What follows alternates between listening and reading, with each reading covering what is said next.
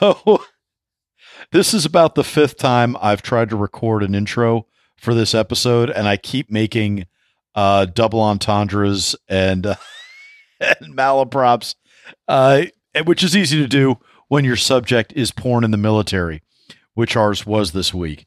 I talked about it with Ben Varlese and Chris Otero, and kudos to those guys. They stepped up and were willing to talk about porn in the military. It felt like it was an extra taboo subject. Like I wasn't able to get other guests on, sometimes for logistical reasons. But I really wanted to have a female come on the show and talk with us. I thought this was one that a woman's point of view would have been really interesting and would have been nice, but for multiple reasons, we couldn't get one. So we ended up, as you would expect in a discussion on porn in the military, the conversation meandered and veered into different areas.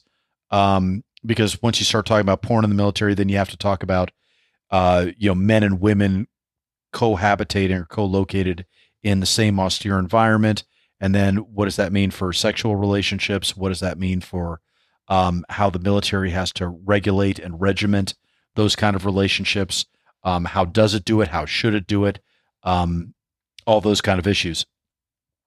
So really interesting discussion. As always, we're not going to be able to fully cover it in an hour, but I think we did a decent job of getting a little bit more than wave tops on some of these issues and talking about the pros and cons of porn in the military. And it has both. It is a coping mechanism, and there's value in that. And it can have obviously significantly deleterious effects on service members and on their relationships and on sometimes their behavior. But you'll hear all about that during the episode, so I won't say too much more about it now. I'm Christopher Paul Meyer, and this is the Weekly Havoc.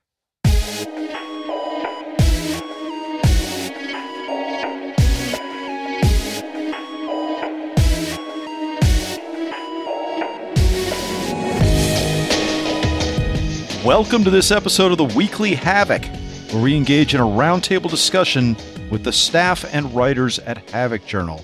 Try to make a little order out of chaos.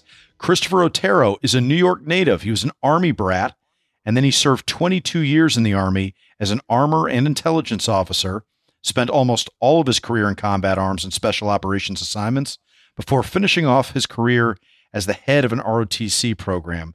Currently, he works for New York State and is a volunteer firefighter, which we'll talk about more shortly. Welcome back, Chris. It's been a while.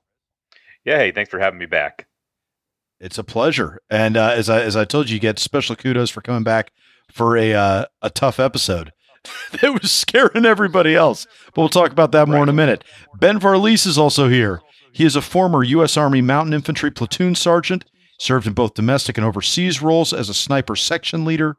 He worked in the U.S. Ambassador to Iraq's Protective Security Detail in various roles, and since 2018, he's also provided security consulting services for public and private sectors, including tactical training, physical and information security, executive protection, protective intelligence, risk management, insider threat mitigation, and anti-terrorism. He has earned a BA and a MA in intelligence studies from American Military University, a graduate certificate in cybersecurity from Colorado State University, and he is currently in his second year of AMU's Doctorate of Global Security program. Welcome back, Ben. Thank you, sir. Thank you. Pleasure to be back. And I take it you still haven't gotten a refund on that graduate certificate in cybersecurity, right?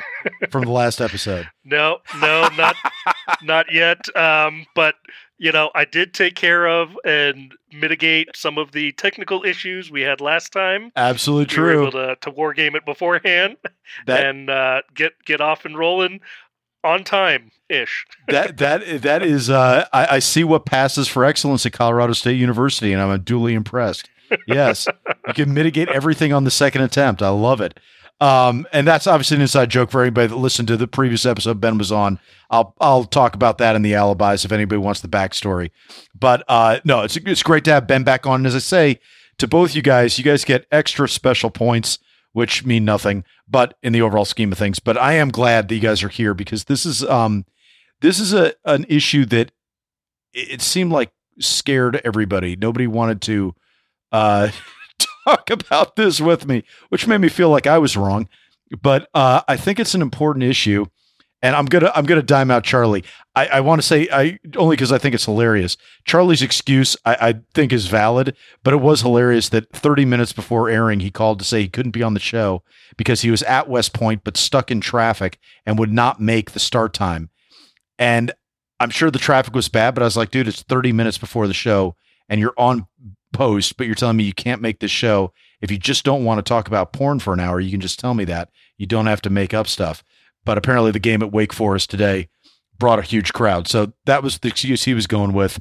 And I actually think he's not lying about it, but I did think it was hilarious and further added to the stigma of talking about porn in the military.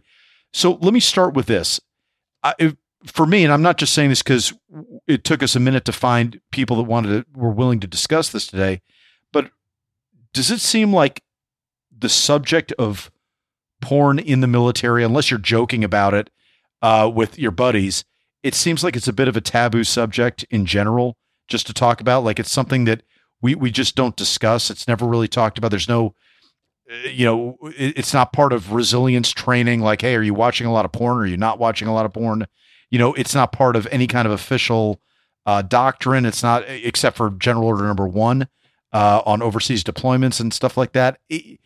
Does it seem like it's taboo or is it just me? Chris, what do you think? I think we talk about porn all the time in the military, but what doesn't happen is leaders don't talk about it with their troops, which that's a very different proposition. I mean, you hang out, in the vehicles I've been on, like long MRAP rides or whatever, where the only topic of conversation people are talking about is porn.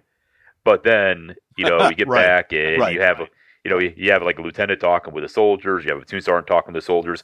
That kind of conversation is not happening, I don't think.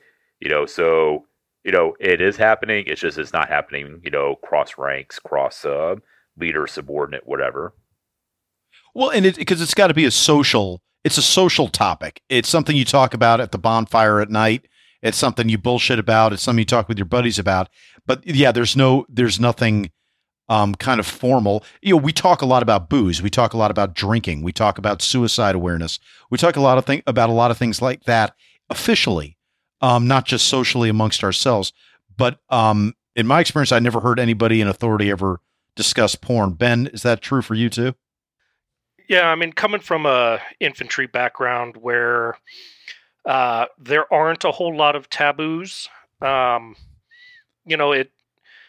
yes, in an official capacity, it's not really talked about.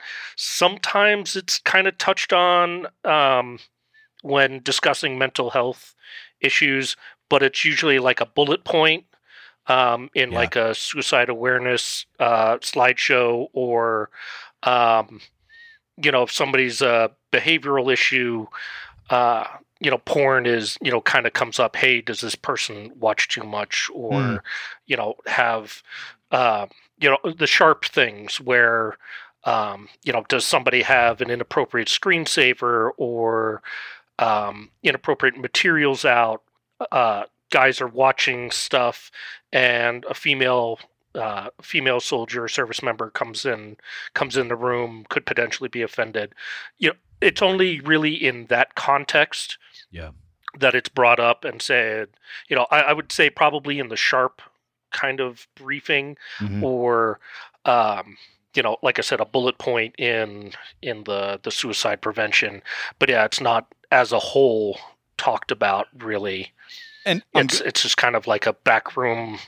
Yeah. Well, that's a great way to think about it, because that actually gets to the heart of one of the reasons I wanted to talk about it, because there's a little bit of disingenuousness, I think, when it comes to porn. When it comes to alcohol, for example, we have pretty well-established safety briefs, well-established protocols, let's say, for how you should be drinking, what you're allowed to drink, why you should drink however much you're allowed to drink, or why you should not. Or we put out guidance on that pretty regularly. and for understandable reasons. But with porn, the only official statements I ever remember hearing anything about were, your general order number 1 on deployments, and you're not allowed to have any pornographic materials or watch any porn and all that. And of course, everybody does anyway. But that was out there as just the official, and it wasn't, there's no teeth behind it as far as, nobody's blocking website access generally. That happens very rarely, if at all. So there's no real teeth behind it, but there is, hey, on paper, we're saying you're not supposed to have it, so we can break glass in case of emergency and hem you up on this if we need to, if it really is an issue that embarrasses us or causes extra scrutiny. But generally, there's a tacit indulgence of porn. And I guess let's start with this, because I do want to talk about some other aspects of porn. But first, I just want to level set with the day-to-day experience of a service member and pornography. I'm not sure how I feel about it one way or another, but I do think that it's worth talking about a little bit more than we have. So my first question, and Chris, I'll throw this to you. For a military that has at times had very high profile examples of people not following through with what the quote unquote right answer is supposed to be. And I can think of things like David Petraeus sharing classified information with his, lover. And of course that was an adulterous affair. So you have that issue as well, for how things get prosecuted differently, sometimes based on rank, all those things. It seems like the military sets itself up for hypocrisy right from the get-go when it comes to porn, because it's out there saying, hey, you're not supposed to be looking at it. There's even a well-documented story of a JAG officer writing something about you're not allowed to masturbate during this deployment, which I don't know if that ever held up, but that was a kind of legendary story. And the fact that everybody knows you're gonna do it anyway. So you're setting soldiers up to just tune out a rule that leadership has put out there. And that obviously can have deleterious second and third order effects if soldiers now start to think, hey, I get to pick and choose which orders I'm going to follow and to what degree I'm going to follow them. Am I overthinking this, or is that a dangerous precedent that the military kind of brushes under the rug and doesn't really address? Well, I think, first of all, I kind of agree with you in the sense that, my experience is that adultery and porn has almost always been an included charge to something else. It's a thing that you additive onto something that you want to pile onto a soldier or a leader about, when they cross the line. And, that's generally my experience. But, when I kind of thought about the subject of porn, what I kind of realized is that porn is not a new thing for the military by any stretch of the imagination. You go back to the old World War II novels and everything like that, it was always there in the background. I mean, people traded flip books and people painted the more risque bomber art on the inside of the aircraft. Instead of the outside of the aircraft, there was that. And then I grew up as a military dependent. I mean, like literally in the barracks, my dad would bring me to CQ growing up on military bases. And I can remember different thing. But I can remember stag films. That's a different podcast. Being up, different podcast. But I remember stag films being up on the walls in various rooms back in the 70s and early 80s. If you go to the PX, you would have Hustler and Penthouse magazine up on the top shelf there with a little tan band that they would have up there in the AAFES thing. And then, of course, if you were going to, Korea or going to any of the other overseas bases, I mean, strip clubs, strip shows, all that stuff, strippers at, parties, those were all kind of things that just growing up, even as a kid, I knew existed and would see out there. So porn has kind of been with us all along, I think. I think the two things that really have changed in my mind is, first of all, the access to it. I mean, first of all, with the pure file sharing services that we saw in the early 2000s, LimeWire, all the rest of them, we all knew the soldiers downrange that would have, the jump drive with, 500, 1,000 videos. You didn't have to go far to find it if that's what you wanted to indulge in. And then, of course, now we have Pornhub, YouPorn, all the other kind of, things that are out there. So I think what's changed in a lot of ways is the access to it, where before, back during the day, you kind of had to go out of your way to find it, or you had to actually expend effort to consume that material. And if you were really dedicated, you could indulge all you wanted. But for the dilettante or for just a casual passerby, you might see a thing or two, but, it just wasn't something that you could readily get your hands onto it. And as we talk about the nature of addiction out there with the endorphin rush and just keeps you going back and back and back, if you look at Pornhub and YouPorn, they are very much set up for that kind of thing. And that's where I think that we've had a real change. And then, of course, you've had the social changes in the military where we just have a lot more women than we used to, and so when you add in those gender dynamics that are out there, and you add in the fact that, now we're having guys basically, the country does really crappy on sex education anyways. Guys are learning what they know from porn or from the other folks, and then you throw them in with women on long deployments and things like that. Yeah, it's a recipe for a lot more problems than necessarily what we had in the past. Ben, what do you think? If I could jump in. Yeah, go for it. Yeah. So to Chris's point, it goes even farther back than that. I remember reading an article not that long ago where Hadrian's Wall, built by the Romans, had phallic images carved into the side and painted on the side of the wall. This is, several, almost 2,000 years old, if not older. And so, it is kind of inherent in the culture. But more to Chris's point, is, the access is a huge thing, but there are also cultural and societal norm changes that kind of shove porn in your face. You can't throw a rock at an Instagram girl without them having an OnlyFans, and that has bled over into the military too. A lot of female service members have gotten into this exhibitionist kind of culture and taken advantage of it. Some commands have kind of stepped on it, but others are gun shy. They don't want, even, if it's a male CO and one of their soldiers, if they approach the soldier and say, hey, this is impacting good order and discipline. Now she cries sexual harassment or something else. Now that commander is hemmed up.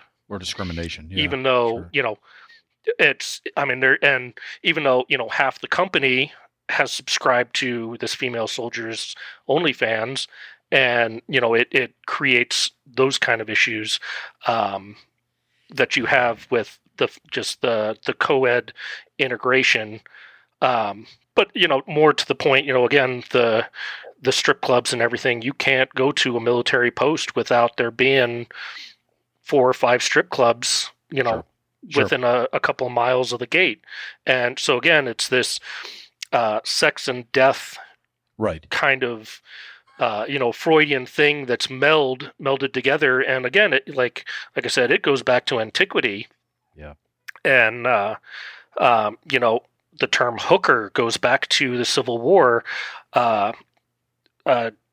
General, I believe he was, I can't remember if he was Union or Confederate. I want to say he was Union, but General Hooker, General Hooker, had the a complement of the Confederate. Yeah. Oh, Confederate. Yeah. Had a complement of female civilians kind of in like the log pack, and they were there to service the troops and keep morale up, and they were known as hookers girls. Therein by the term hookers was kind of born. So again, it's, that goes, it's kind of touches on the porn, but not really. Well, it's all because, they wouldn't have now. Yeah. It's, now you can't have, escorts deploying with soldiers. So here's the next best thing. So first, maybe let's set the stage for civilians a little bit and just talk about why. I think for the three of us, it's kind of understood and acknowledged and implicit why this occurs.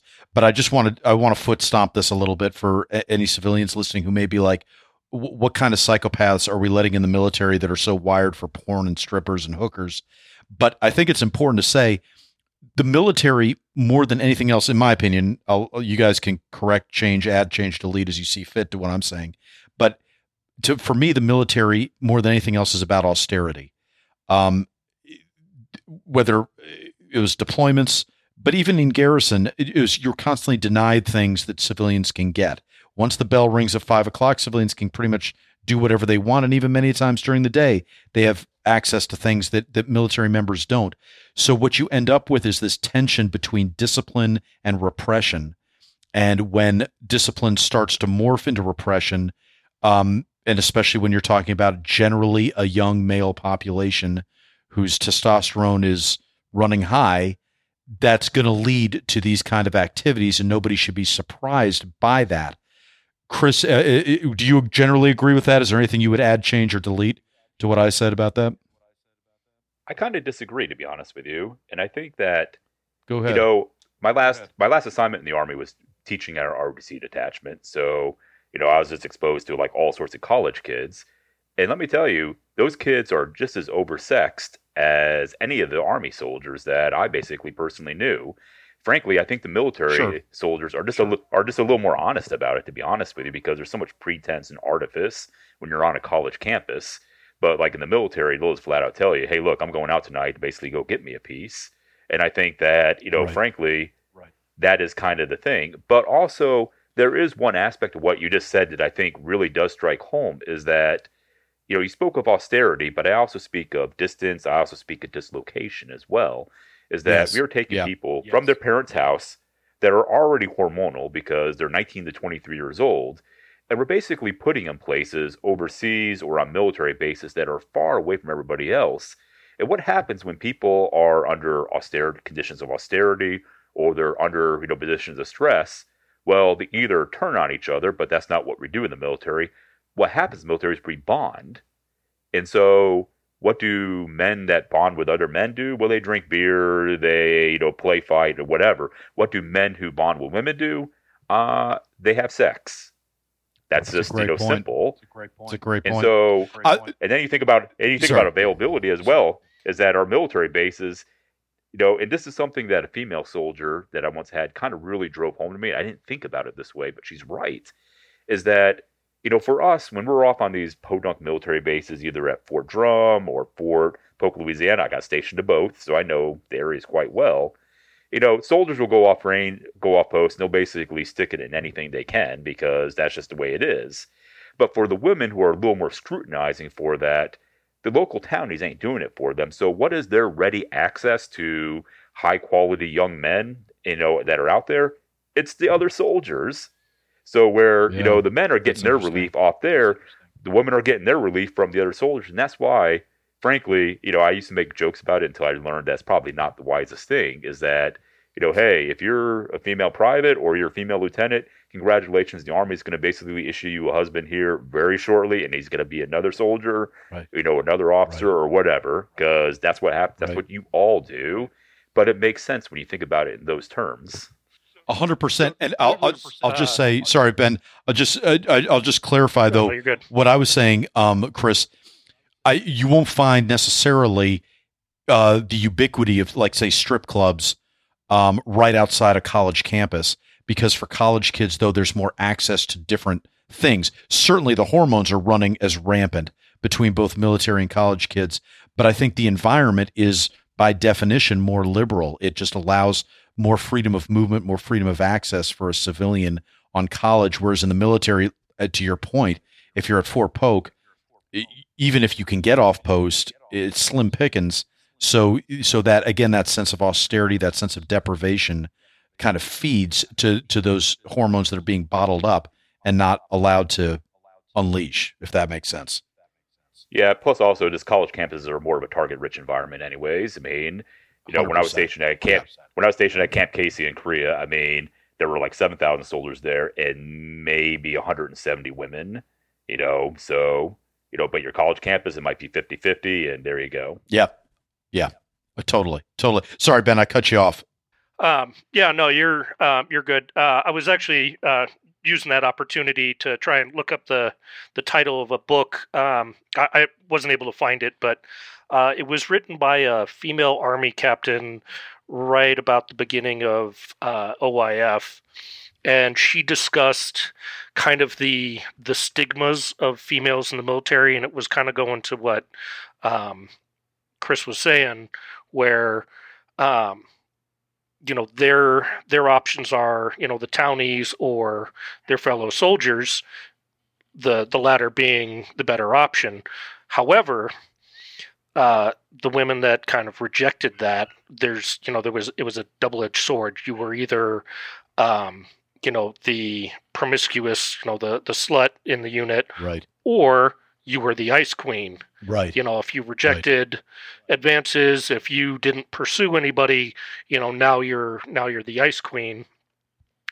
And it actually started a heated discussion between me and ex-wife number one over that book. She had been reading it at the time, and you know, I was still in.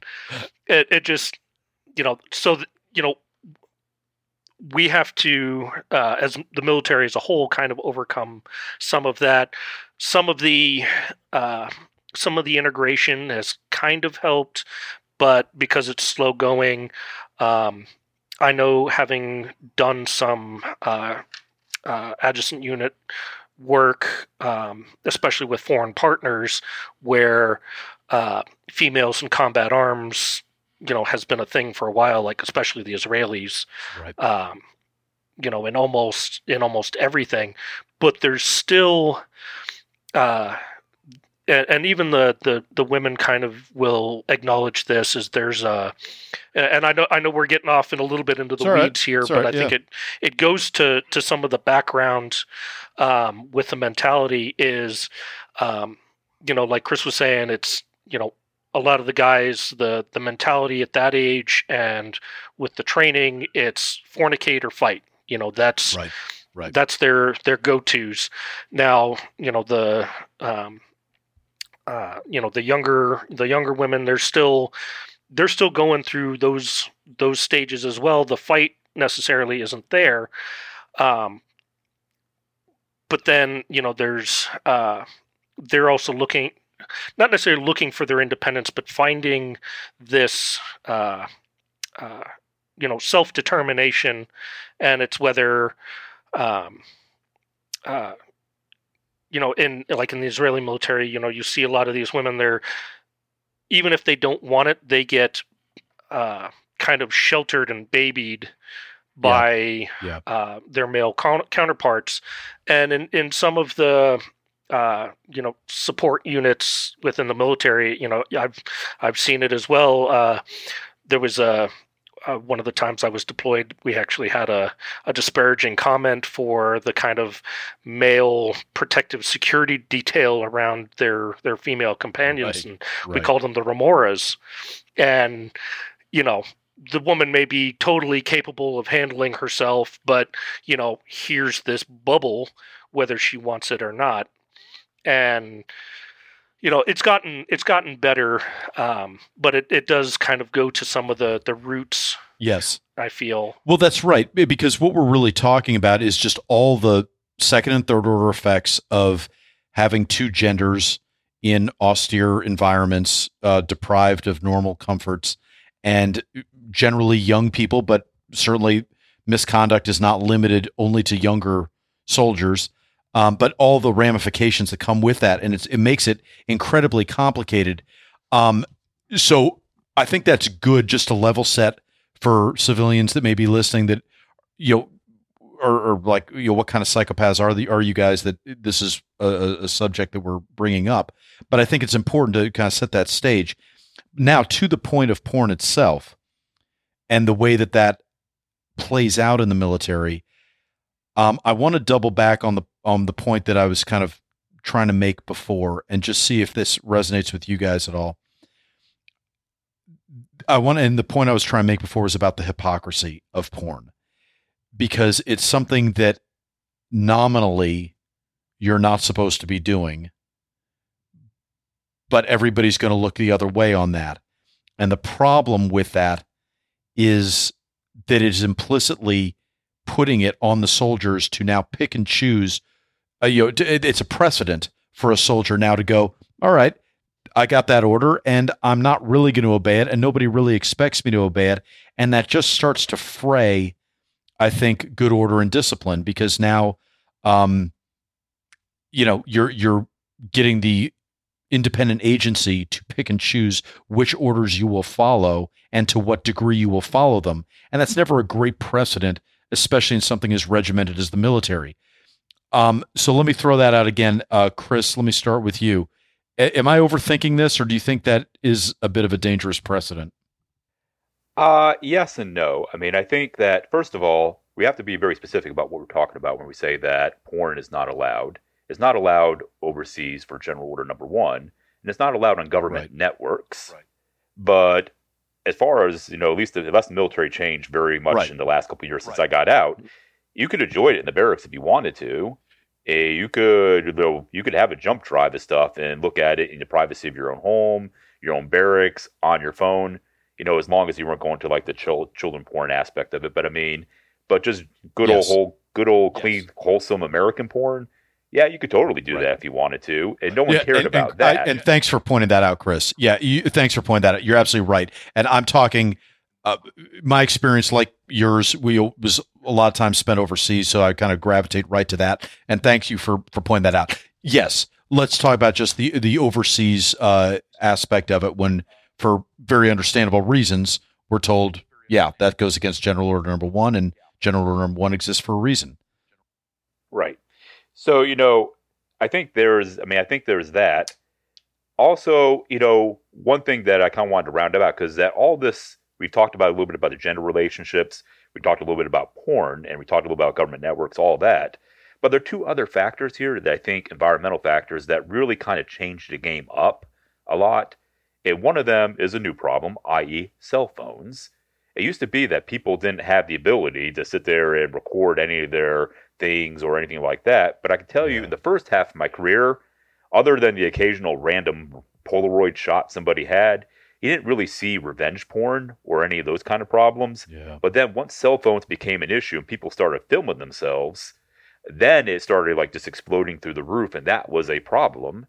But then the other thing, this is a very old problem, is just the binge drinking in the military. Is that anytime you add drinking into, the kind of binge drinking you see in the military into the mix, a lot of this stuff starts to get really, really weird. The videos start coming out, people start losing inhibitions, and it kind of dovetails into a lot of stuff. But to round it back about the porn, as we were talking about, I've put a lot of thought into it as far as, in a lot of ways, I look at porn much like alcohol drinking. I could go onto Pornhub here in about 10 minutes, watch 5 minutes of Pornhub, and I wouldn't be changed by it, because guess what? I'd be bored. I'd be like, that's 5 minutes of my life wasted, and I would just move on to something else. And it's much like drinking a beer. Some people, they can just drink a single beer or do a shot, and they'd be fine. They go on with their own life. It's the abuse of it that I think is the biggest problem. And so, setting aside any morality or any religious, objections that people might have to it, is that I don't think that, porn itself is the problem. It's the abuse of it that is a problem. And I think that's where we start getting to some of the other issues. And I do think that it's an important problem to consider as part of the umbrella of all the other issues that soldiers go through, with the dislocation, with the gender politics that actually happens, the binge drinking. I think all of it kind of comes as a package deal, because in my mind, abuse of porn is a symptom of something else that has to be addressed, either through leadership, through counseling, or even legal, if it basically goes down that road. And so I just think that that's kind of, it's my blank point. I kind of know I threw a lot of stuff into there, so no, that's great. Yeah, there's a lot to unpack from that, and I'll pimp Ben out to answer some of this stuff. And I'll phrase it this way, Ben. What do you think? Do you think there's a tension between porn and resiliency? Obviously, we spent a lot of time in the military talking now about mental and emotional resiliency. Is porn a help or a hindrance to that, or both? So, to Chris's point, he did touch on that there, vice is vice, and porn, especially in a combat theater, somebody having porn in combat versus having alcohol is way different. Both are violations of General Order Number 1, whereas, platoon sergeant, first sergeant, CO would overlook guys having porn on their phones or, magazines that they bought off local, the local economy, whatever. There's kind of a, okay, if they're going to have a outlet, let them have this outlet because it's not really hurting them, or at least that's the mindset. It is a coping mechanism. So, it's the pragmatic approach. It's, the end justifies the means, but it's also, the lesser of two evils, as it were. Yep. And if I could touch also on your original question about the hypocrisy. Yeah, please do. There is, in contemporary times, with the access to digital media, web-based platforms, all of that, there has become a kind of double standard. I started talking about it a little bit. Chris touched on a little bit too, where it kind of came to light with the Marines United scandal a few years back, right? And there's a clear distinction between the two types of scandals that were involved in that. One was pictures being taken without the subject's knowledge, and that is flagrant, a flagrant violation, not good. But then there's the exhibitionist part where, these female soldiers are sharing pictures either with partners or online in general, the OnlyFans thing. Right. And so, I have issue with the revenge porn kind of statutes and everything anyway, because if you are given this, it's like a gift. Unpopular opinion, slap me on the hand for it, but somebody gives it to you, it's yours now. I'm sorry.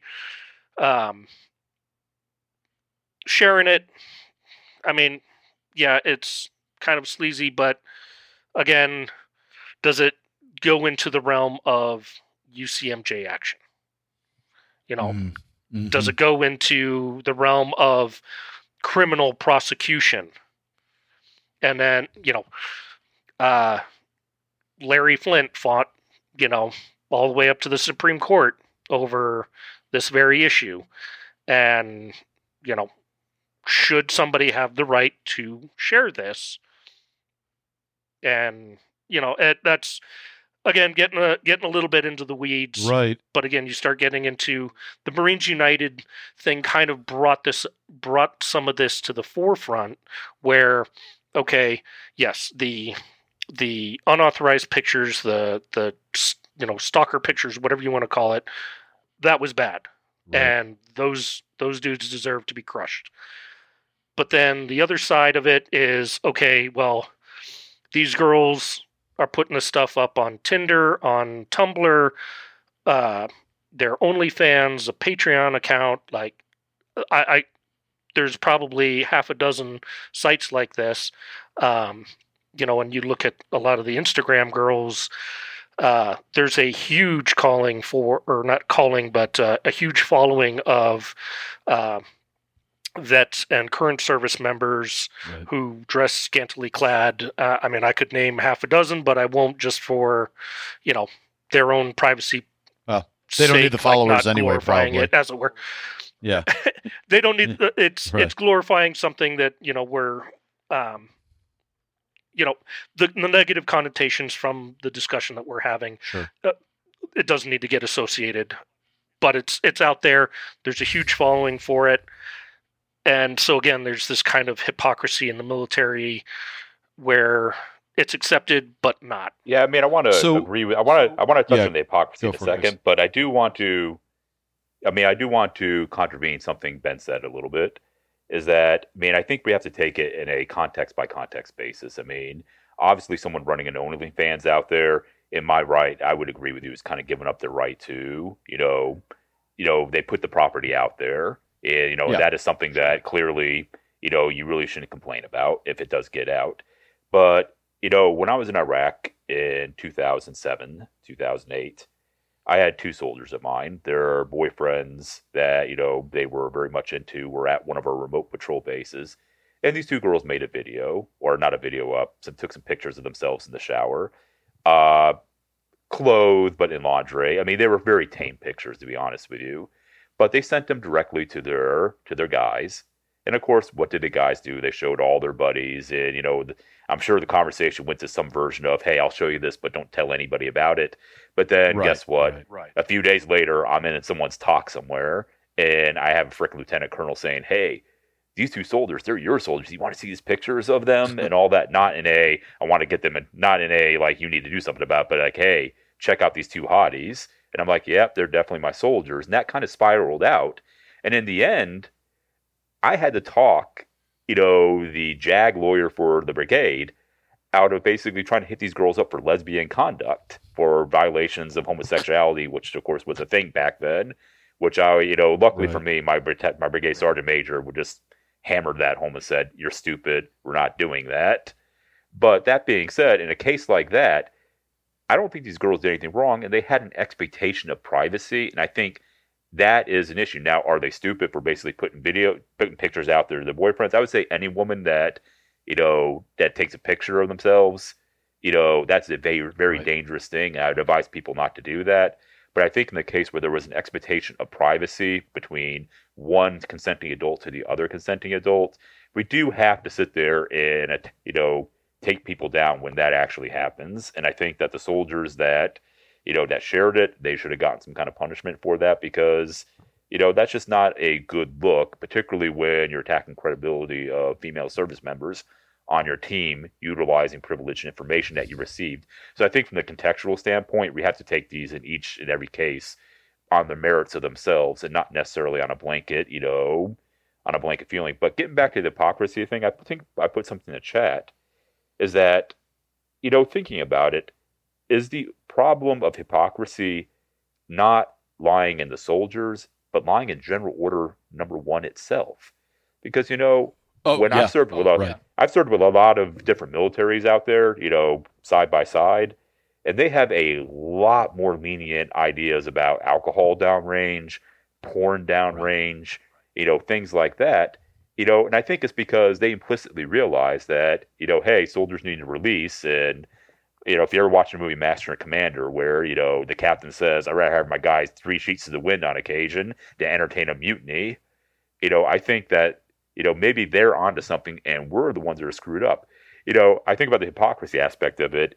In my 2010 Afghanistan rotation, they changed General Order Number 1 subtly to allow soldiers to have sexual relations downrange, but they couldn't have them in living spaces. And I remember at the time going like, well, where the hell are they allowed to get it on the hoods of Humvees? I mean, are you kidding me? Right. This is a stupid change. I mean, it was nuts. So, well, and this is, but these are real problems, because you're dealing with human beings that are going to do what human beings do, and that are subject to all the pressures that human beings are subject to, but in a very inhuman situation, a deployed environment that's austere, where you're stripped of all these comforts. And I think this, I'm going to be the one to savage my own topic and go off the rails here a little bit, but I think this is what leads to all the discomfort with the social changes inside the military, whether it's women into combat arms, females in the military writ large, gays in the military, although not because of homosexuality per se, but because the more sexually eligible people that are in play, the more these issues start to come up, because this is what people do and this is what people should do. The problem is what the military requires is to be honest, not normal. It's an incredibly abnormal lifestyle, and therefore what actually fits somewhat gracefully and easily into it is going to be a very small, regimented form of life that is not diverse, that does not necessarily easily it can't easily be a one-for-one apples to apples comparison with civilian life, because it's not the same as civilian life. And again, I'm talking mostly overseas, but even like you talked about before, Chris, on base, it's hard to draw a same comparison, and I think that makes it implicitly complicated. Now, complicated doesn't mean to be impossible, but I think this is where the conversation gets really complicated, because when it comes to something like porn, we don't want to put out laws that we know, or orders that we know are not going to be followed, right? I think I was never in a position really to give orders, but I think that's a pretty standard way of thinking. And the problem is we're by nature going to have to do that, because we got to nudge, wink, wink some things. We can't hold everybody's feet to the fire equally, yet we need to have something in writing to mitigate some of the more extreme concerns. Ben, you look like you were going somewhere with that. Yeah. So to the a point that Chris was kind of making, and that you kind of were following up with, there is a psychosocial aspect to this, kind of intrinsic to American culture, American society, where there is an inherent hypocrisy there too. We were founded by Puritans, and we still have a lot of kind of underlying Puritan ideals against pornography, against drinking. I mean, I live in Colorado, and we had prohibition until 1959. It wasn't until probably 10, 15 years ago that liquor stores were allowed to be open on Sundays, and that, you could even buy anything more than 3.2 beer in gas stations and supermarkets. So, there's that aspect to it. I grew up in the Netherlands, and you want to talk about a liberal democracy. I mean, that's probably as far left as you can go, where, at age 13, I could go into a nightclub and order a drink. 10-year-old kids are buying a case of beer for their old man, and it's strapped on the back of their bike, and shopkeepers don't even blink an eye. Sure. If they do, I buy a bottle of rum, and if the guy looked at me weird, het is een cadeautje, it's a present for my uncle, and they'd put it in a brightly colored bag and put a bow on it. And, sex was the same way. Sure. And there's, you'd have full nude lotto commercials. I swear every single shampoo, body wash commercial was at the very least topless. All the beaches were topless. Even in the uber Christian Katwijk, the beach was topless. And it was just, everybody was raised with it kind of a healthy respect, because it was, a constant. Whereas, here in the States, it's, you can't buy cigarettes until you're 18, 21 now, can't buy alcohol till you're 21. Sure. Limitations on porn, and, this is not acceptable. And, granted, some of it's going the complete other way, where we're having like drag queen story hour, which I don't think a lot of kids are really prepared for. But again, it's kind of inherent in our culture, and that the military being kind of like the microcosm, or like the cutaway of society, but there's a spotlight on it. It kind of exacerbates and highlights some of the issues. Totally, we're going to reflect society's problems. Yeah, absolutely. Chris, sorry, you. I went to Ben right as you were about to talk. Yeah, I'm going to defend the institution, though, of the military, though, because they have a very complex and challenging problem set. I mean, they had, we have the folks, and we have both genders in, we have, all the social changes that have occurred, and, they have to contend with this. And the military does care about its image, and that's not always a bad thing. I mean, image basically supports recruiting. Image basically supports support from the American people. We do have an image, and I think that the contract we have with the American people about, look, give us your sons and daughters, and they may get killed overseas, people are willing to basically understand that. But if they're going to get killed at Fort Hood by another soldier because of porn or because the dating, that's a lot harder of a transaction and a lot harder of a contract to make with the American people. So the military, as it does, likes to have blanket solutions to big problems, instead of basically dealing with it and trusting their leaders to deal with it at the micro level. And sometimes that is a losing proposition, because the leaders at Fort Hood certainly did not distinguish themselves, in this latest dust up. But at the end of the day, the military is just like, it's just best to say no to all of it and just not have to deal with it, rather than, try to allow to trust the commanders and make better commanders and make better NCOs that understand this at some level, that, hey, look, we got to deal with these issues, and we kind of know how to do it because we're closer to the soldier. And, there you go. I think there is hope for the generations up ahead, because I can tell you from the ROTC standpoint, I think the kids that I was putting through that were becoming lieutenants get this dynamic a lot better than all three of us did, because we just came up in a different kind of world and a different kind of thing. Look, and it was changing. I mean, believe me, it was changing a lot as I was coming in, but still, it was just a different time. And I think that the people now have the soldiers that I see and the kids that we see, and even as a volunteer firefighter, I'm around 21 to 23-year-olds all the time. And they have a much different outlook on these sorts of issues that we are uncomfortable with, or we are a little disdainful with. They have a much different take on it. And I think it's a matter of time that I think the military will get there. But in the meantime, the military needs to figure it out. And I don't think the blanket solution is working for them in many cases. That's right. And they need to figure it out, because Fort Hood was a big black eye, and we can't have too many more of those. Too Chris, many. Really briefly, just break down the Fort Hood story, just for people that might not be tracking it, and maybe go, what happened at Fort Hood? Well, Fort Hood was a basket of stories, really, is that they've become kind of, both fairly and unfairly, kind of the poster child for male-on-woman violence in the military, where female soldiers are turning up dead at the hands of fellow soldiers, and each one of these cases has a little bit of a different, tinge to it. Right. But generally, it's the, soldier dating soldier breaks up with soldier, and then, there you go. Guy gets pissed about it and then ends up killing the woman. And like I said, each one of these cases has a different thing to it. But where it becomes a lot bigger of an issue is the military response to it.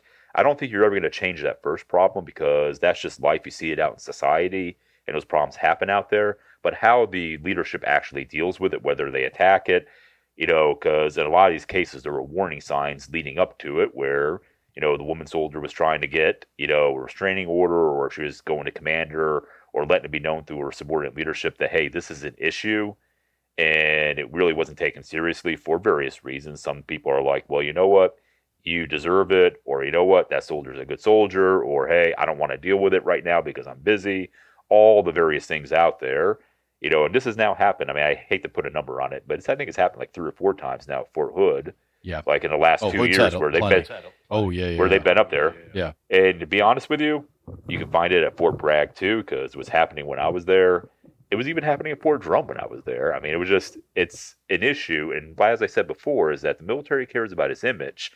And the American parents will give us their kids and let us take them to war. And possibly they will die out there. And they are fine with that transaction because they understand that. What they don't understand is their son or daughter coming to a post and getting killed by another soldier. And we can't have too many more of those happen before we're going to have a recruiting problem. We're going to have a credibility problem with the American people. Oh, listen, 100%. And the Vanessa Guillen case was shocking. I think this is maybe the 4th time we've brought it up on the podcast. And that's not including all the times we made fun of Fort Hood, which is also a very long laundry list at this point. And yeah, justifiably so. And I think, Chris, what you're getting at is something that I think anybody can appreciate, that the U.S. military is a big bureaucracy. It's not going to have customized solutions that are going to work for 100% of the people involved. It can't pivot on a dime. It's not a person. It's also not a religion. It's not here to address all the sins and evils of each individual person and be able to mitigate them or give you some, soul salve where you just feel much better about yourself. It's a job, it's a profession, and it's a big bureaucracy. So it's going to be one size fits all, big blanket statements. Um, Probably overcorrections are going to happen frequently in one direction or another, and as I say, as you said, Chris, I agree. I think we can cut the military a lot of slack. At the same time, I think we can also look and see how many of these issues need to be mitigated by the military itself, as far as punishments, judicial punishments, or orders, official orders, and how many need to be mitigated socially, just in the culture of the military, without judicial punishments, but just changing the mindset. And neither one of those is easy. But I think this is the nature of doing a very strange, unnatural job with human beings that have certain levels of expectations. And there's probably no right answers for it.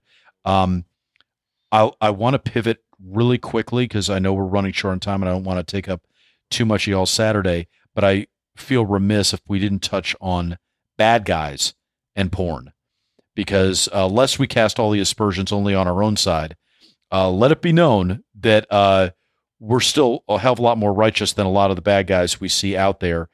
And without just asking you guys for war stories about the different kinds of vile porn that you've seen on bad guy phones and all that in your careers, which I know we all have. Talk about just what your takeaway is from seeing all that content and going, wow, so Al-Qaeda that was saying X, Y, and Z about women was also doing all this with women, or Al-Shabaab was doing this, or ISIS was doing that, and seemed to be all into this. And what's your takeaway when you come across that stuff? How does it affect you? What does it make you think about the bad guys? What does it make you think about porn in general? Or is this just all young male problems? Can that be grouped under that heading? Ben, let me start with you. So it's good that you brought this up. It actually is going to change my shout out a little bit. Okay. So I've worked with I volunteer with Operation Underground Railroad, which combats a lot of sex trafficking, specifically child sex trafficking. And it's unfortunate that it occurs, but it occurs because there's a market for it. They in fact have a term for it. It's called sex tourism, and that's people who fly out to Thailand, South and Central America or Haiti for the explicit reason of, having sex, being involved with this, and usually with underage people who are under the influence of some sort of narcotic that was forced on them. And so it's, Operation Underground Railroad has done a monumental job. It's run by, I'll save that for the shout out, but okay. I think it's important to understand that it would not exist, at least not in the size and scale. I mean, it's a multi-billion-dollar industry if there was not a market for it. If people weren't buying it, it wouldn't be there. Prostitution, porn, whatever. So it's a supply and demand. I'll turn business. it over to you, Chris. Yeah. Chris, how about you? Well, I mean, as a guy that has gone through, thousands upon thousands upon thousands of instances of DocX out there, porn on objectives is pretty ubiquitous. I mean, it's actually kind of interesting when you don't find it, to be honest with you. However, I kind of have two takes on it. One is that, undersell the idea of sex as a motivation for jihad. For the foreign fighters that are out there, we really undersell that, because you think about a lot of the population of guys that are out there that get involved with it. You have obviously the, young men from overseas that, live in very depressed places, not a lot of economic advantages at all, not a lot of prospects for them, not a lot of access to women. And the idea that they can go be, that they can go out there and be a jihadist and be a holy warrior and, and possibly, be able to take the spoils of war is a very powerful motivator for some of them. Sure. Then also you factor in, the Western, born, jihadists who go over to, ISIS over in Syria and places like that.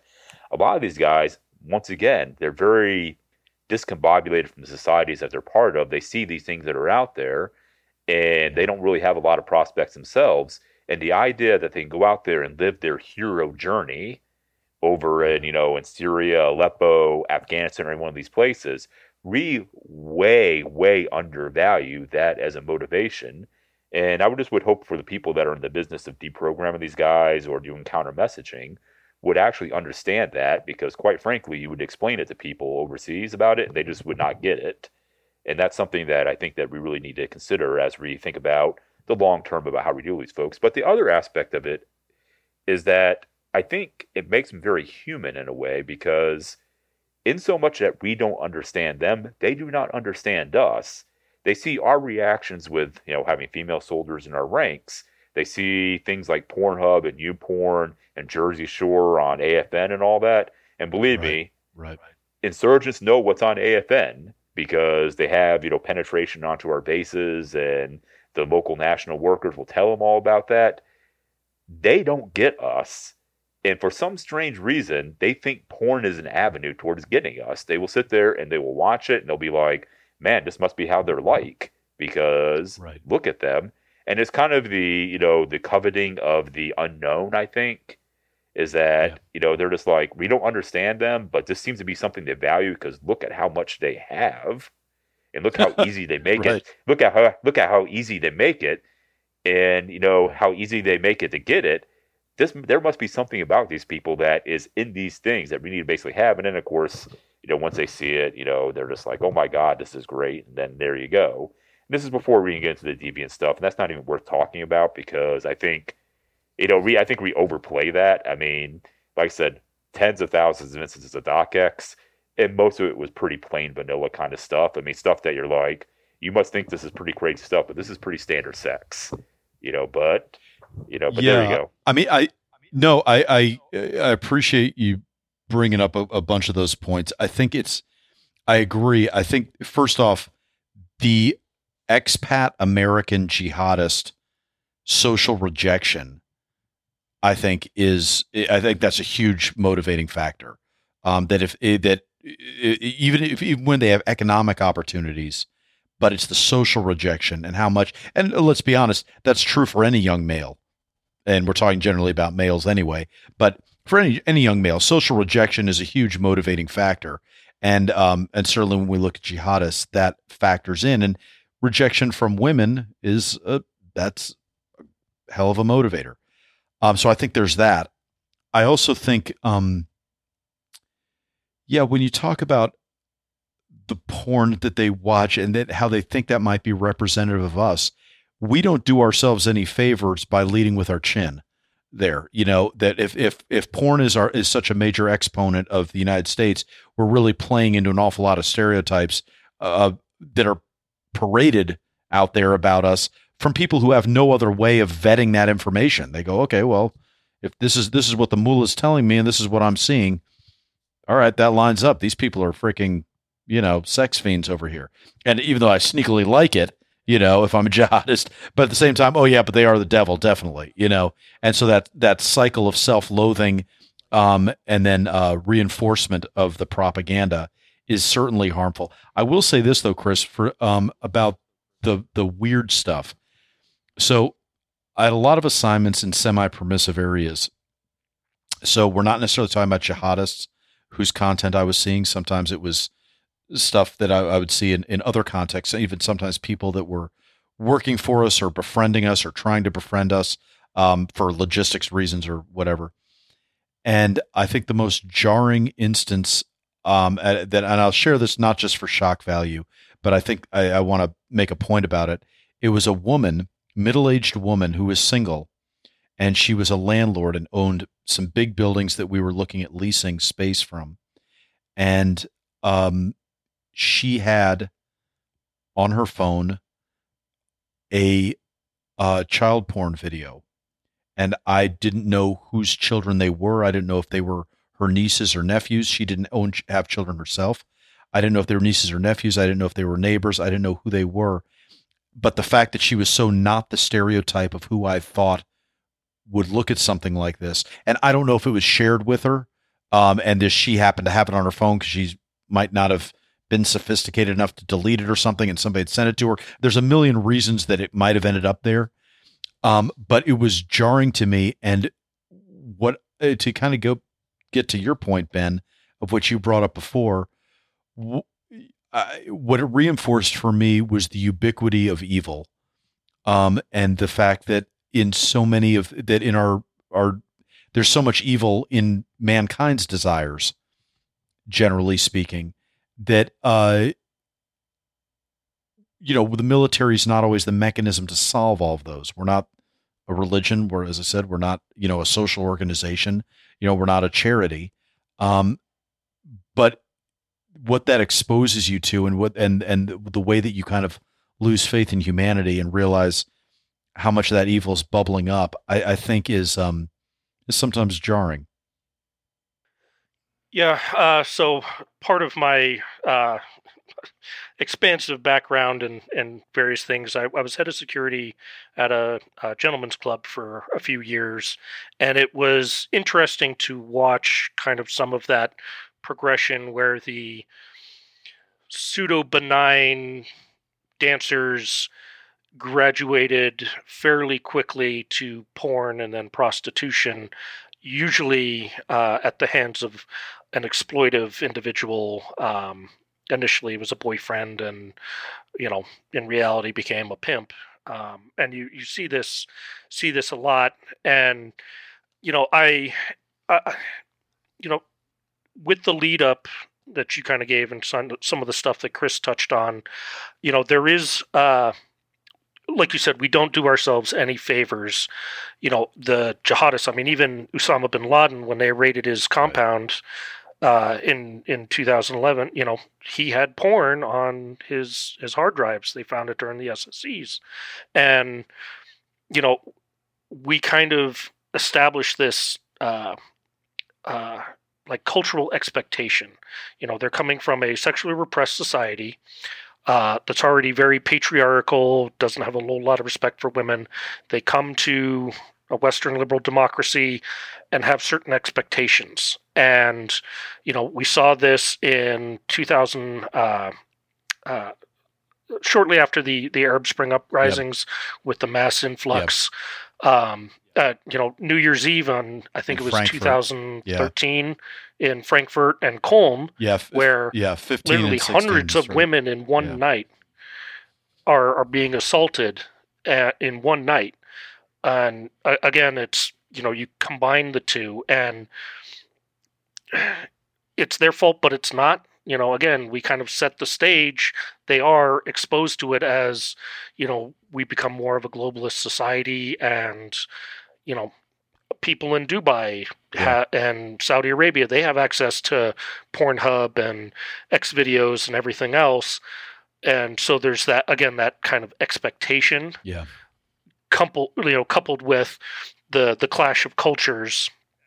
And, it does kind of cultivate, for us, it's evil. And, there are exploitative things, like I said, the graduation, in how people get caught up in human trafficking and sex trafficking. It's, and women, like you were exposed to, like you were talking about, women are sometimes the vectors to draw them in because it's not expected. It's safe. And so that that kind of, I guess, touches on no, that's right. I mean, answer your question. Like a lot of these things we talk about, there's no way we're going to do this adequate justice in an hour, but I think this is a Beyond Wave Tops primer on this. And guys, I appreciate you guys taking the trip with me just to talk about it a little bit.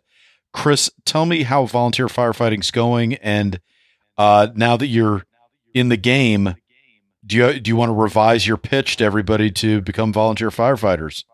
No, man, I just want to double down on it. About several weeks ago, we ended up responding to a call, this typical, the motor vehicle accident on the highway and all that. It was nothing to it. I mean, everyone was all right and all that. But usually what happens with a motor vehicle accident is that you turn it over to the cops very quickly. I think that was one thing I was a little surprised about as a volunteer firefighter is that unless you're in like some deep structure fire, you're not there for very long. You're there just to make sure, render everything safe, package casualties if you're there, you then just move on out. So usually we're off the objective pretty quickly. But in this particular case, I guess the cops were having a hard time getting there. So we ended up spending about 45 minutes on the side of the road, just sitting there. And I'm with a hockey player, a real old dude that's been doing it forever, and, very young female EMT. And we're sitting on the side of the road waiting for stuff to happen, just watching the cars go by. And all of a sudden, I just had one of those like historical resonant moments where I was like, my God, this was my military career. Half of it was just sitting around waiting for something to happen. But what was weird about it was that I missed it. And I was like, this was what I wanted to do. And so the point that I'll double back on with volunteer firefighting is that we all have our little pet theories about why veterans sometimes have a hard time getting out.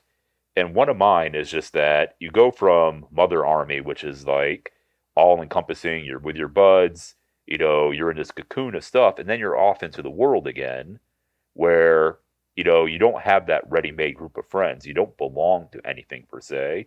And for some people that's liberating, but I think for a lot of us, it's a lot more disconcerting than what we basically led on. And I think what happens is that volunteer firefighters, of which make up 70% of all the firefighters in the country, is something that you can get into very easily. And quite frankly, it is the closest thing to the military that I loved, the parts of the military I loved about, which was being part of something, getting on a truck and going out there to an objective. You don't really have to deal with a lot of the Army bureaucracy BS. The fire service has some of that, but if you're not a chief or a lieutenant or a captain, you're not really dealing with it. You're just getting on the truck and going to do, whatever the task is that particular day. Right. Frankly, it's awesome. I mean, it's got me back in shape. It is, gotten me with some purpose. It is a time commitment, obviously, for the training aspect of it, and choose your level of involvement. If you're a volunteer, you don't have to respond to every call, but you find that you'll want to. So I think when we take a look at veterans out there and we talk about things that you can do to basically stay part of the community, stay active, become part of something, I think the volunteer firefighting corps, the fire service, is an awesome thing to do. Frankly, I'm serving around with a lot of vets in the volunteer fire department. Some have more than others, but it's like being part of the VFW, except it's a cool VFW, not the sad drinking beers at the bar with the other 70-year-old VFW. I mean, it's a lot of fun. So I think that, as far as the volunteer firefighter, I'll put a plug in it, is that if you're looking for something to do and you want to be part of something, you could do a lot worse than being a volunteer firefighter. And that's my pitch. No, I've relayed that ever since you first said it. I've relayed that to people. I've had, not even intentionally, just it's come up several times. And I think with the veteran suicide thing, veterans transitioning and trying to find purpose again, or even just people in general trying to find a mission for themselves and to leverage their military experience. I think it's a great idea. I'm a big fan. Ben, tell me about Operation Underground Railroad then. Yeah, so like I was kind of leading into earlier, it was founded by a Homeland Security investigator with DHS. He realized his name is Tim Ballard, realized very quickly the U.S. government could not and would not do enough to substantially mitigate what he was seeing there at the border and across the country. So he founded this nonprofit, Operation Underground Railroad, and they travel across the world, partner with local jurisdictions and local national partners to combat sex trafficking. They've conducted hundreds of operations. Again, a lot of it is partnering with local governments, not directly getting involved. They do have some what they call jump teams, which are advisors. A lot of them are former military, former law enforcement, sometimes current and active, just on a hiatus. and do a lot. Again, they focus predominantly on child sex trafficking, but kind of run the gamut there. If you're interested in volunteering, like I said, they do a lot of stuff stateside as well. Everything from fundraisers and events to, again, the jump teams, operational type things. Their website is OUR. Sorry, Yep. Not to cut you off in the middle of the website, but what kind of stuff do you do? Like besides the fundraisers, what kind of, if you're on the jump team, what does that mean? When you say operational stuff, what does that actually mean? So with the operational side, again, it's a lot of think of it like foreign internal defense training, Okay. same kind of things you would do on a MET team or one of these mission training teams, where you're showing, okay, local national forces like the Haitians, for example, Gotcha. and Haitian police. Hey, these are the things you look for. These are the people, like they'll actually run undercover sting operations, kind of set up these traffickers, say, yeah, hi, hey, I want to buy, these 3 girls, or I want to buy 3 girls, set everything up, and just hand it over to local nationals. But these jump teams then also, they'll conduct some surveillance, they'll partner and show good tactics as opposed to just, some of the third world barnstorming we've seen. Sure. So it's the operation goes off a lot more smoothly, but 99% of the time they're not hands on. They're kind of in the back. Advising. Yeah. Hey, making sure everything is above board, and that it goes well. There's a great Amazon Prime video that kind of highlights some of their operations. It's called Operation Toussaint, and it's kind of goes through the foundation and then an operation in Haiti and how they set it up. And this is pretty much this is how I got involved. I saw the video and was like, this is something I want to do. I want to help with. And give the website again, because I cut you off when you were giving that out.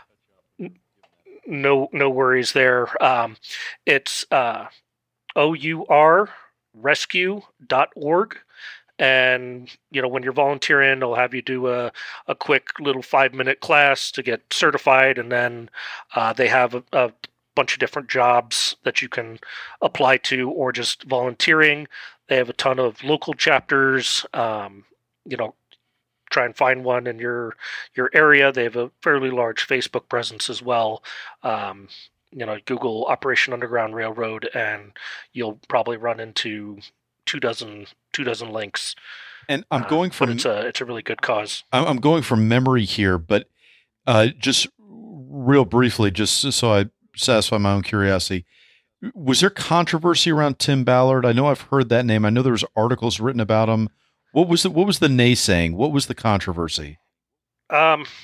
So there has been a couple of things. His faith is not well respected, and so there was some aspect of that. He has adopted a couple of his rescuees that caused a little bit of a dust up, and he's partnered with Glenn Beck with the Nazarene Fund that helps Christians in Middle East countries, and they were involved in some of the Afghan evacuations. Yeah. So there've been a few controversies. Also, the level and extent to which the jump teams get involved came under some scrutiny as well. But again, he knows the rules. Tim's been trying to keep everything as much above board as he can. Unfortunately, when you're partnering with local governments too, you get you get the hand that you're dealt there. Yeah, that's dicey. And yeah, Haiti's one of those that's always what week is it? Yeah, and as far as who's in charge and. So. Yeah, that's interesting. Yeah, I'd be interested to talk to you about that more down the road. Maybe even I got to get smarter on that. But yeah, that's because I can imagine Department of State probably has a lot of thoughts. I bet he's run to a lot of issues and cross currents with them, and I bet they have a lot of opinions about him. And I think there's implicit dangers in trying to do things in foreign countries, especially with ex-service members. I can anticipate probably some of the issues that they would deal with. Interesting stuff, guys. I don't want to take up your entire Saturday. I really appreciate it. Thank you guys for being here. This was just great. Thanks for having us. Thank you, sir. No worries to everybody else. Go ahead and subscribe if you haven't already. If you're on iTunes, we deeply appreciate your 5-star review. You can say whatever you want about us, questions, comments, snide remarks, but if you can attach to a 5-star review, we'd appreciate it because the metrics do matter. Show notes will be available at theweeklyhavoc.podbean.com or in my accompanying article at the Havoc Journal or wherever you're listening to this podcast. So be sure to check those out, as well as any alibis. If there's anything I misstated, misspoke, misremembered, something that needed more context. In this case, some of the backstory about why I joked with Ben about his cyber certificate from Colorado State University. I'll probably put something down, jot something down there so you guys can get up to speed on that. That's all. That offer is always open for our guests as well. Although generally nobody takes me up on that because I'm the only one that tends to brain fart or say something that requires further context in a way that I need to actually write it out and explain it that way. From Ernest Hemingway to Lee Marvin, from Jimi Hendrix to Mel Brooks, there has always been a very special type of American with one foot in both the warrior world and one foot in the artist world. And after 20 years of war, a whole new generation of veterans are infiltrating artistic realms, from poetry to theater, from dance to metal, from watercolor painting to stand-up comedy.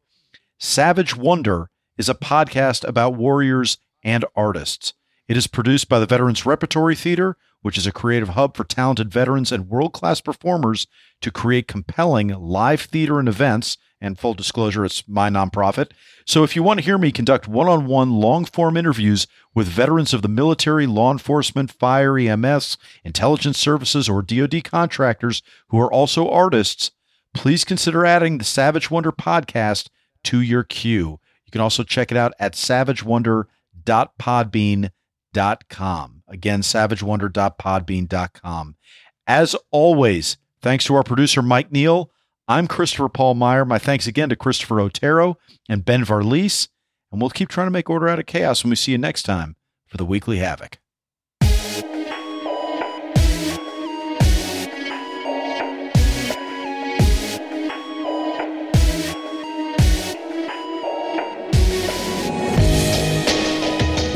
I'm going to make a point of saying that we tried to get a female on here to talk about porn as well, and they all turned me down. So they had their shot, but you guys took the plunge, and I appreciate it.